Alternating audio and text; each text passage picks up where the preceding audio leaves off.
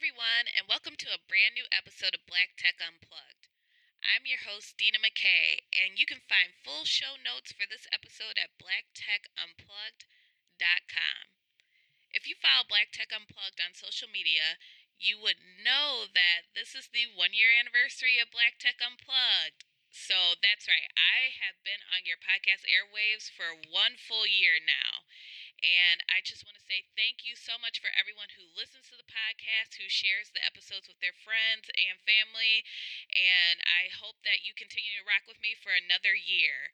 And because it is the 1-year anniversary, I want to make sure that I'm bringing you the right content. And so I created a listener survey. And if you could just take a couple moments out of your day and fill out that survey so I can make sure that I'm bringing you the right content and the right people, that information is in the description of this podcast and also in the full show notes. So when you get a moment, head over, click and do that listener survey for me. I appreciate it.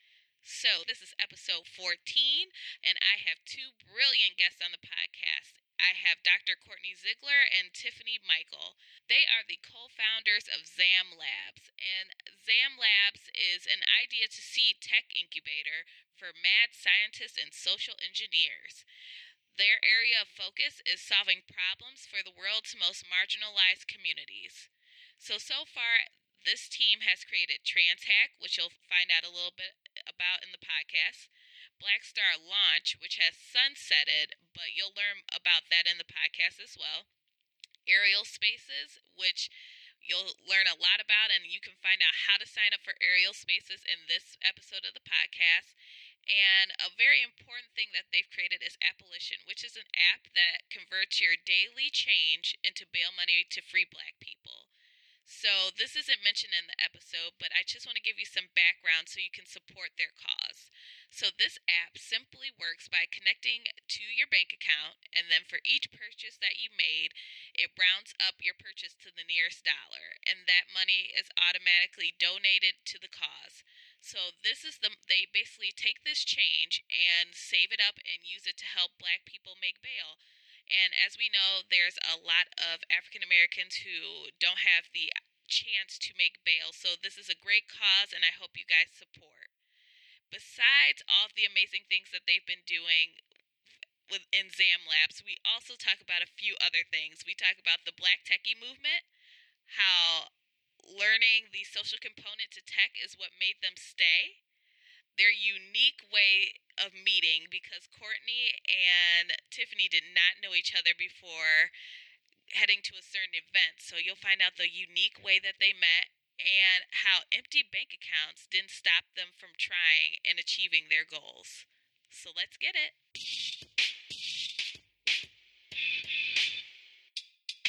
Welcome, everyone, to the podcast. We have two wonderful guests today. We have Tiffany Mikell and Dr. Kortney Ziegler. So welcome to the show. Thank you. Thank you so much for having us, Dana. Thanks for having us. Of course. So you guys both have very interesting stories to tell about kind of how you got into tech. So let's dig in. So Tiffany, you were not always a tech person, and you got started with IC Stars. So do you want to tell the listeners about your time there? Absolutely. So tech was something that I was always aware of. My dad worked for IBM in the early 80s.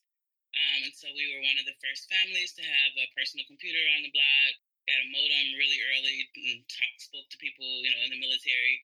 So I was aware of computing and had access to computing devices.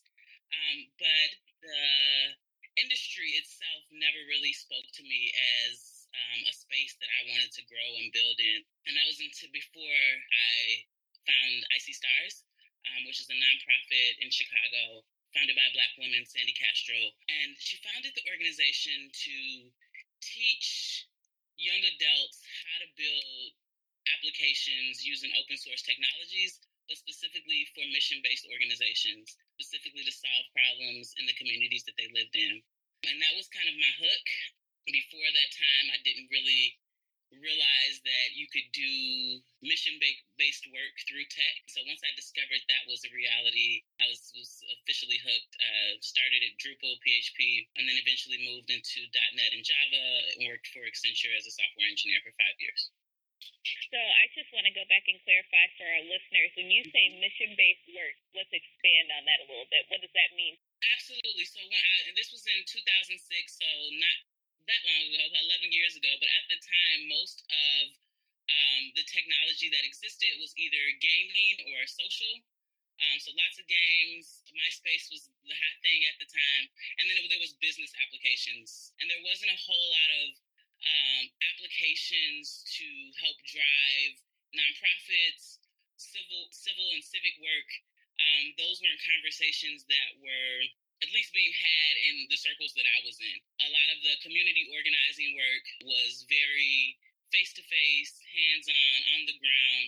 And that was what I was interested in. But this particular organization was like, we're going to teach you how to build using accessible technologies like open source technologies. And we're going to teach you how to solve community problems with that technology rather than just build a social network or build a business application. That was huge for me personally. That was really what got me hooked on tech and had me look at it as an industry that I could build a career in. And so you mentioned you went to Accenture, but then after Accenture in 2010, that's when you start your entrepreneurial journey and thinking more about the educational space. Absolutely. Great experiences at Accenture, grew professionally, got to work with some really huge clients on some really large scale projects. But at the end of the day, I didn't feel like I was using my skills in the ways that made the most sense to me, in the ways that were most meaningful for me. And so at that time, particularly in Chicago, the Chicago tech and entrepreneurial community was really kind of taken off. Groupon and Grubhub had just launched. And so it was an exciting time to think about what it could look like to venture. And so I started a independent technology consulting firm, was building apps on top of the Salesforce, Force.com platform, and was only focused on organizations that were doing mission-based work. At the same time, I am a high school dropout. I'm a self-directed learner. I create my own learning experiences. And there were more conversations at that time about what it looks like to be a self-directed learner. What I felt like was missing from that was what it looked like to be a self-directed learner as a person of color, as specifically as a Black person. And so I did a lot of thought work, public thought work at that time around, okay, what does it look like to create alternative spaces for learning? At that same time, Dev Bootcamp had just launched its San Francisco location. They were considering a Chicago location. And so then I helped launch the Chicago location for Dev Bootcamp. That's awesome. From your experience with launching Dev Bootcamp here, let's hear some of your struggles and lessons learned from that. So it was a great experience. It was great to be on a team at a very early stage and to get more startup experience from a team perspective.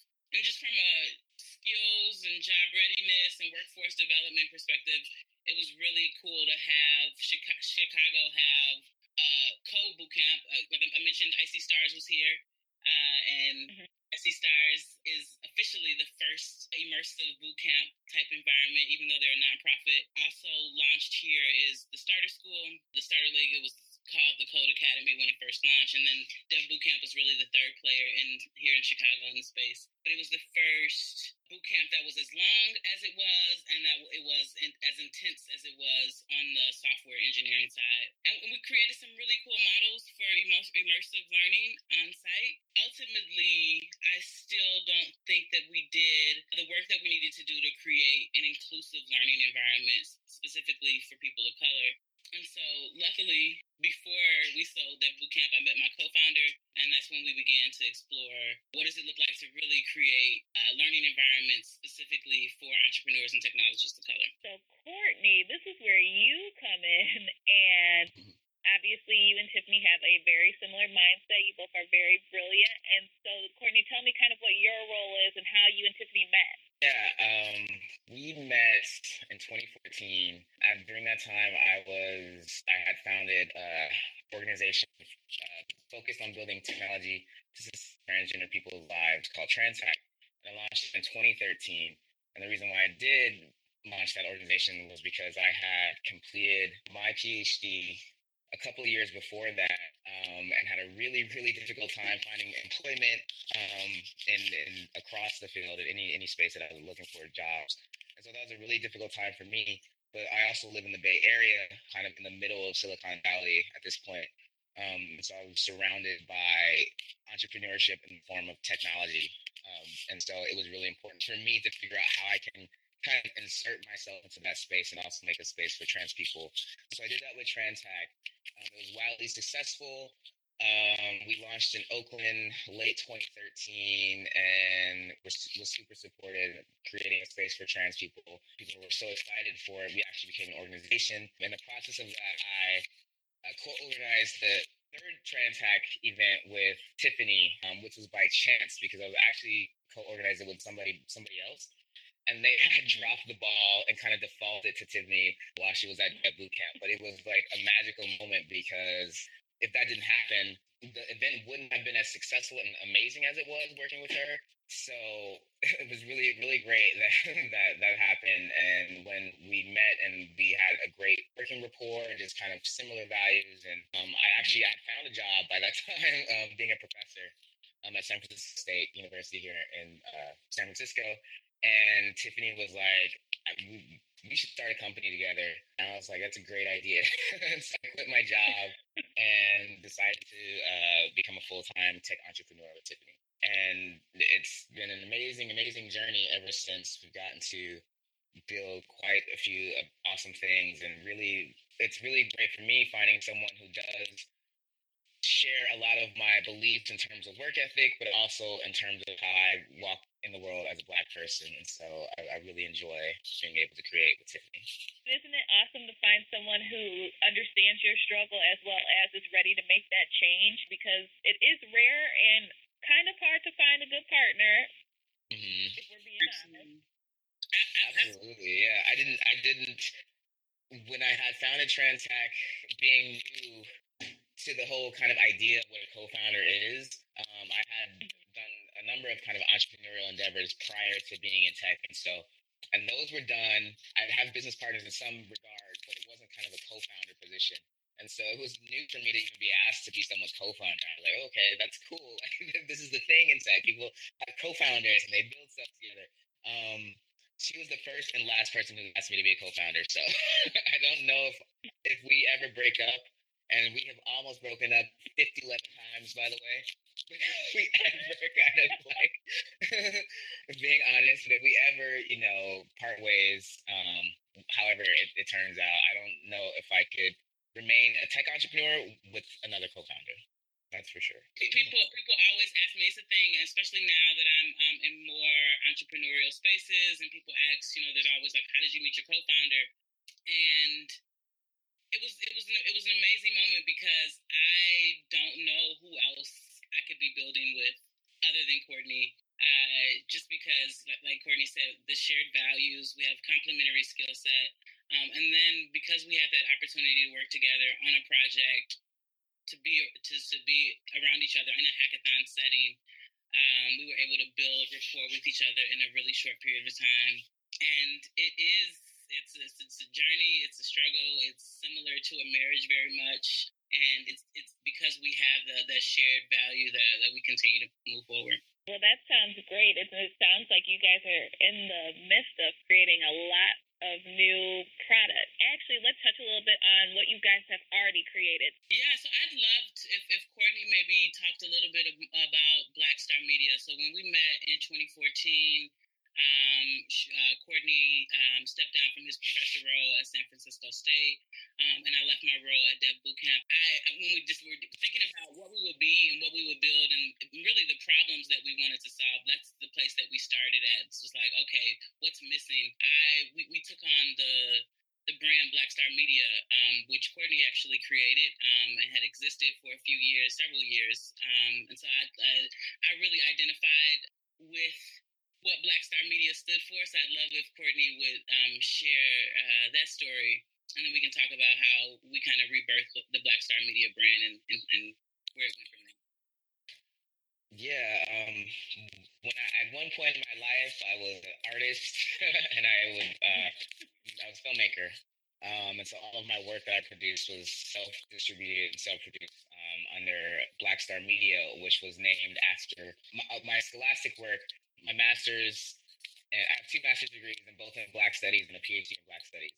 And so, me being, I identify as a radical Black person. I'm about Blackness in so many ways, and kind of enriching Blackness and sustaining Blackness and supporting Black folks and all our endeavors. And so I named my film production line after the Black Star line, but using the term media because I was a media maker. And so that's where Black Star Media came from. And I used it for about 10 years.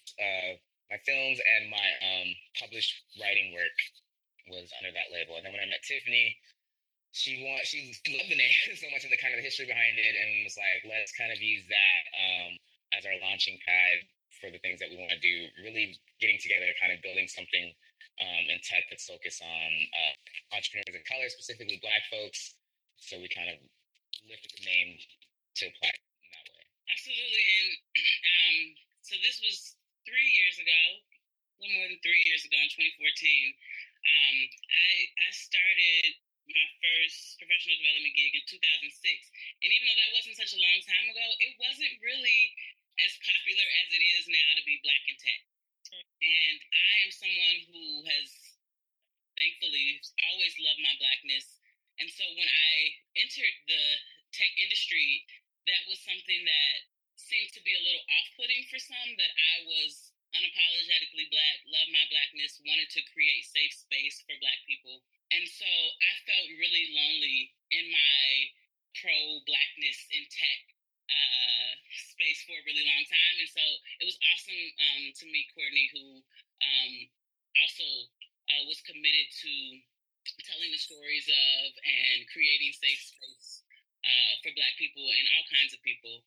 And so that was like, that's where we start. And I think that's as far as kind of like advice for entrepreneurs who are like don't know where to start or trying to figure out like what's that sticky idea. I really felt like it was really important for us to start in the space that we cared so much about. Even though we got advice from people like, why are you building something for Black people? Black, like what? That's what? Black, what? No. Yeah, it's exactly like what Tiffany's saying. Is like we started building at a time, it was like right on the edge of before it was like cool to like have groups about Blackness and like the events about Blackness, which is still not that cool in tech, but in some ways it's kind of packaged very differently. But yeah, we were kind of on the starting edge of that. But yeah, that's a really interesting way to point it out, Tiffany. But... And it was ultimately our external brand has changed, and our parent umbrella company, the name of it has changed, but we wouldn't still be here if we had started in a place that wasn't like meaningful to us in our soul, and started from like those missions and values, and figured out, okay, how do we find a market for our products while also staying true to the things that we really care about. And you know what? I like that you point out that both of you are passionate, because a lot of people jump into things. Some people jump into things just to say, oh, I'm in tech now. And I just love that I hear and understand the passion behind what you guys are doing. And one thing that I wanted to touch on that you mentioned was, obviously, we're all Black and we're all in tech. But as we know, a lot of people leave the tech industry because they can't kind of handle the pressure. And as Tiffany, you mentioned that you love your Blackness, you know who you are. What are some tips that we can offer for people who are Black in tech who might not have that overall confidence? Oh, that's a tough one. I was just going to say hugs. First of all, hugs. It's really difficult navigating a space professionally and creatively when it's filled with anti-Blackness. When you walk into a space and you're made to feel super uncomfortable, where you're constantly having to like prove your credibility over and over again. And I think there are a group of people or some ideas that are like around strategies for making others feel comfortable, and I never have advice on that, so I'm not the one for that. But what I will say is find your community, find supporters, and just show up and be you and be awesome and build the things that you feel like are going to build you wealth and capital and nothing else, because in my opinion, to make others feel comfortable in your presence is in vain. Yeah, it is. So yeah. And because you have been in the industry longer than myself, so you've seen the industry evolve from where you probably were one of the only Black people in a company environment. Have you seen the progression and evolution of being a Black person in tech evolve for the better, or are we still, I know we have a long way to go, but from your perspective, have you seen a... You know, it's funny because so I started at a large consulting firm. So it was at Accenture.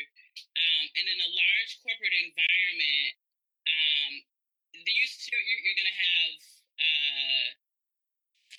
the evidence of anti-Blackness no matter where you go, but it was actually not as bad as it is in startup space. And I thought that I assumed the opposite, just not having a whole lot of insight. I assumed that in an environment where people wore jeans and flip-flops and hoodies and whatever they wanted, and it would just seem like a more free environment, that you would see more people of color, more people across lots of different spectrums, and that was the exact opposite of what actually happened. When I left corporate and went into startup land, I was like, oh, so there are just like no regulations around discrimination. People just don't have HR departments, so that means they're just able to be extra racist from day one. And so, yeah, I think there definitely are more spaces, like events and co-working spaces, who have a focus on people of color than there were a few years ago. But I also think just the entrepreneurial freelance space has developed, so that has happened kind of naturally. But as far as the technology industry itself, there hasn't been a whole lot of change. And another thing I'll say is that there are so many. My whole life, I've always known Black technologists. My entire life, like I said, my dad worked for IBM, and even like I have all of my aunts and uncles. There was some kind of tech component in their job. The artists in my life, the writers, they were always using tech. It was just at this point, there was this moment where it was someone decided you either write code in these languages or you're not technical, and so that was weird. Or you work in tech in a startup environment, or you're quote unquote not in tech. So that was a weird thing that happened in recent years. It's very interesting to have someone who is technically, to use the term millennial, right, and then has had parents and family members of all, in all branches of working with tech and actually being part of a major tech company such as IBM.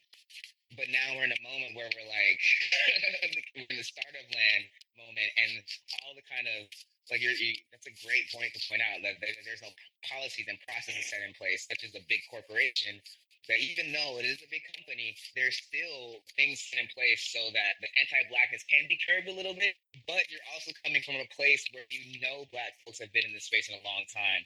I don't know, it's just like, that's a viewpoint a lot of folks are missing out on, and really focused on, not really kind of really focused on kind of the evolution of Blackness in corporate tech spaces, and in some ways, how do we look to that and compare, like you said, the kind of startup landscape, and create best practices for Black folks. And I totally agree with Kortney, because it's a lot of backstory that one, I learned personally, but two, people have no idea that when you go into a startup and you're in the startup world, it's like basically a free-for-all. There's nobody to say that's inappropriate or you can't say that.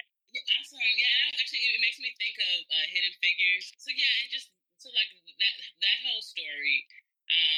There are so many stories like that, and then it makes you think of your own experiences and my own experiences as a Black woman, where you've contributed to some body of work, to some innovation. You've contributed, but your name is not there at all. And then when we tell the stories of who was a part of building that, we only see white male faces. And then the assumption is, oh, well, they are the only inventors, the only creators, which is false. Very true. To continue on the wave that we were talking about, then, so there's always the discussion, diversity and inclusion, which personally I feel is kind of overused at this point. But from your perspective with inclusion, what does that look like to you? Because personally, I feel like we have this definition of inclusion, you being more, making us feel like we're allowed in the space, so to speak. Because really, from my perspective, I'm not going to be allowed in a space. I'm either coming in there or I'm not, and that's my decision. But from an inclusive definition, do you feel like the tech space is becoming more inclusive? Yeah, I would just say actually, in December 2014. So with Kortney and I officially launched our learning platform in July of 2014, and we were developing courses. We were providing education, resources, and support for entrepreneurs and technologists of color. Because we knew that was what was needed to thrive long term and to really help people feel empowered and that they could move forward and be successful in the space. So we did a lot of thought work and talking about what that looked like. In December of 2014, I wrote a blog called Diversity is Not Inclusion, expanding the conversation. It's about like a 7-minute read, and it still is very much relevant. So I encourage listeners to check that out. I kind of did a full dump of my opinions on the space. I don't speak on that topic often just because I feel like it's still a really stagnant conversation, and it's become not productive in a lot of ways and harmful in a lot of ways. And so I am super focused on building the tools that I feel like enable that without actually having that conversation. Okay, so actually, when we're talking about you guys building tools, so you have a new tool that's out. Yeah, it's called Aerial Spaces. Aerial Spaces is a live video broadcast tool that helps organizations of all sizes reach global audiences through virtual events. One of the new and exciting offerings from Aerial Spaces is Live Event Heroes, which are on-demand support, human support for your virtual events. When will we be able, when would the listeners, if they wanted to use Aerial Spaces, be able to have access? Right now, today. Right now, we are accepting customers for Aerial Spaces, and you can go to aerialspac.es, and you'll be able to access all the public spaces that are there to kind of see an idea, and also sign up for an account. And Kortney, you want to talk a little bit about kind of like the evolution from Black Star Launch to Aerial Spaces and what that looked like? Yeah, so we, like Tiffany said, we were doing this online learning platform for tech entrepreneurs of color. That was really difficult to monetize, or at least we didn't figure out how to monetize it at that point. We also knew we should, once we were in that space figuring out how to sell the content we were making, we were like, let's kind of sell it in a different format. So we're like, let's hold an online conference. What does that look like? We have all this content we got to get rid of, and so we gathered about 30 people, national and international, and we had an online conference. But in developing the online conference, we sought out different tools. We were looking at different tools that could help us accommodate what we needed. We didn't find what we needed, so we built our own, and it took us about 3 days to hack together this amazing kind of virtual conference platform. And once we opened our doors, it took you 3 days? Yes, it took us 3 days. We were using WordPress. Tiffany knows I was the designer, and Tiffany was the developer. The core was WordPress, and then it was a bunch of JavaScript, Bootstrap, and some plugins, chat plugins, collaboration tool, polling platform plugins. It was really about Hangouts. It was really about how do we take these readily available technologies that are in these desperate locations and bring them together in a cohesive way to create a truly immersive experience. And so we had about, like Kortney said, we had about 30 speakers. We had sold very few tickets. I think we had sold maybe like less than 50 tickets. We're like, what is an online conference? What does that mean? Why would we buy tickets to watch a Google Hangout? I think that was what people were kind of getting at. But once we launched the conference and we opened our conference doors and people were on the platform. They were like, oh my God, this is amazing. We made the most money that we had made ever working together in our year and a half that we were building. And that's when we're like, we're on to something. So it wasn't necessarily about the content that we were providing, it was the technology that we were offering. So we did we went a completely different direction. And from that day, we turned that hacked platform into what is now Aerial Spaces, so that others can have awesome online events such as the one that we held in 2014. So you guys have Aerial Spaces now. So yeah, we launched our beta. We started building Aerial Spaces in 2015. Did a couple of virtual conferences on our platform. The last one was called Finance from the Start, which was all about helping entrepreneurs raise funds alternative ways, as well as how to manage those funds. And so then powered a large virtual conference for a customer. And we did that with what we were kind of considering an alpha at that point. And so I guess as far as kind of advice for those building, we did not have the luxury to spend 6, 8, 10 months building with an MVP. It wasn't viable. It was just the M. It was the MP. And so we were like, okay, it's only two of us. We don't have, at this point, our bank accounts are pretty much empty. We raised a teeny, tiny friends and family round. And that was the moment we realized, like, oh, snap, like, we don't have that many accredited investors in our network. How are we actually going to keep building? And so what we were able to do is build something really, really small and then use that in consulting and white glove engagements with others hosting virtual events, and use that as a way to generate revenue as we were continuing to build. And so we launched an official beta that was kind of out to the public, well, not out to the public, but out to a few pilot customers in April of last year. So it had some really cool pilot customers. GitHub and the Connect Home initiative with the White House was one of the first. We did some engagements with University of Illinois, Microsoft. And so we really got some really cool clients to test out our software with. We would also continue to do the events that were meaningful for us. So like Ask Me Anything sessions. We actually built a custom instance of Aerial Spaces for TransHack, which is called The Loft. Yeah, we've got some brand new offerings coming out, services, and we're really excited to. We've been doing virtual events for 3 years now, and they're still considered a new thing for many. And so we're really excited to turn the expertise that we've developed into the space into services that can be used by others in really meaningful ways. And I think that's what keeps Kortney and I going, is we realized that it was about creating tools that could scale in lots of different ways so that we could both generate capital and make an impact at the same time, which is hard to do.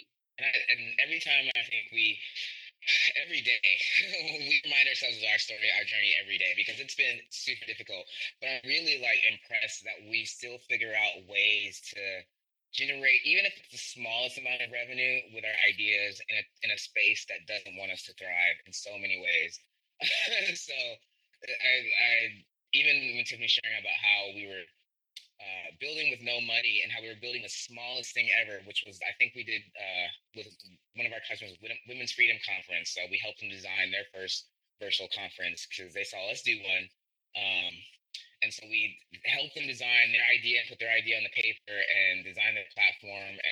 But we also got to test a little bit of our software during their event.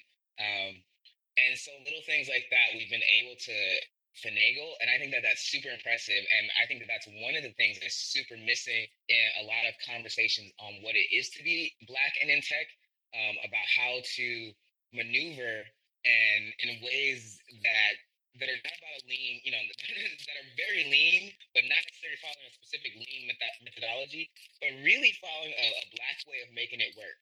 And I'm super impressed with Tiffany and I that we make it happen out of nothing, because we have become experts by default because of other things that haven't really kind of taken shape.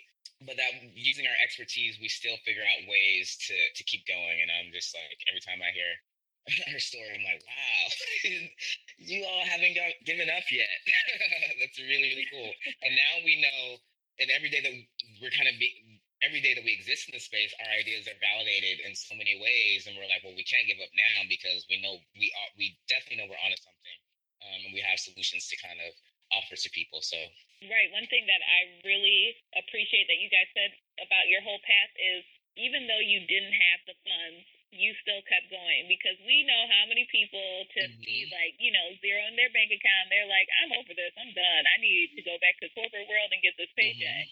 And I love that you guys keep it going, even though, you know, sometimes you might not be in the best situation, but yes. I will tell you this, that I guess the anti-blackness of tech definitely, even though it's awful and it hinders us in so many ways, it has kept us going in that we know our value, we know we're awesome and brilliant, and we don't want to be in hostile spaces. That's a value of ours, is to continue to create a space where brilliant people of color can come and bring their skills and talents and solve problems without feeling like they can't bring their full self, without feeling under attack every single day. And so that's definitely one of the things that keeps us going. I know, Kortney, I was actually in your area, and I have a program that I was doing before. It's called Tech Therapy. And so with people of color meeting up, connecting, and discussing in person the different things that we experience in tech, and for people who have already experienced that, kind of giving some feedback and some advice on how to get through that certain situation. So I understand having a safe space and what it means to hear these stories. So that's why I'm happy that you're sharing all of your experiences, so people understand they're not the only one, even though in the tech industry they kind of try to force us to think we're the only ones. Exactly. And then that's why people are leaving the industry so much, but we're not the only ones, and that is important to know as well. Exactly. So, Tiffany, you mentioned the loft. Absolutely. So, kind of going back to safe space, and one of the reasons why I was like, Kortney Ziegler, you are going to be my co-founder. It took like a month to convince him. Attending TransHack was life-changing for me. TransHack, I was really feeling disappointed in our ability to create an inclusive space. And I didn't really have any spaces that were about innovative building of solutions using technology, where I didn't feel like I had to deal with microaggressions most of the time I was there. And so Kortney brought TransHack to Chicago, and it totally shifted the local conversation around what inclusion really is and what that really looks like. And it's not just about creating safe space for white women, which is where the conversation was at that time. I was totally moved. Add on that to it's changed the whole tech industry, and I think that one of the things we talk about anti-blackness a lot is that the tech industry has a short-term memory, and that it doesn't really kind of support and uplift those who can contribute a lot to kind of changing the culture. And we have seen it happen post that TransHack Chicago in so many ways, in terms of companies instituting different bathroom policies. Like Tiffany said, a host of other organizations kind of flourished. A host of other people with new careers on diversity and tech experts have kind of grown out of what Tiffany and I have built.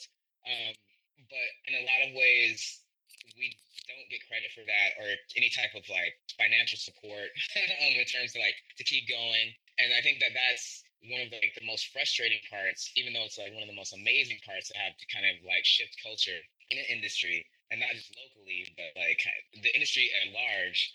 But it's kind of disheartening to know that some of our efforts aren't being financially reciprocated in the ways that they should be, so that we can kind of keep TransHack alive, unfortunately. And there you have it. That's the end of episode 14 of Black Tech Unplugged. If you're a new listener or haven't subscribed already, make sure to head over to Apple Podcasts, Stitcher, Google Play, or whatever method you use to listen, and subscribe to the podcast today. And if you're really enjoying the content in the show, make sure to head over to Apple Podcasts and leave a review. Or you can send a review over to blacktechunplugged@gmail.com. Also, don't forget to share with your friends on social media using hashtag BlackTechUnplugged. Until next time.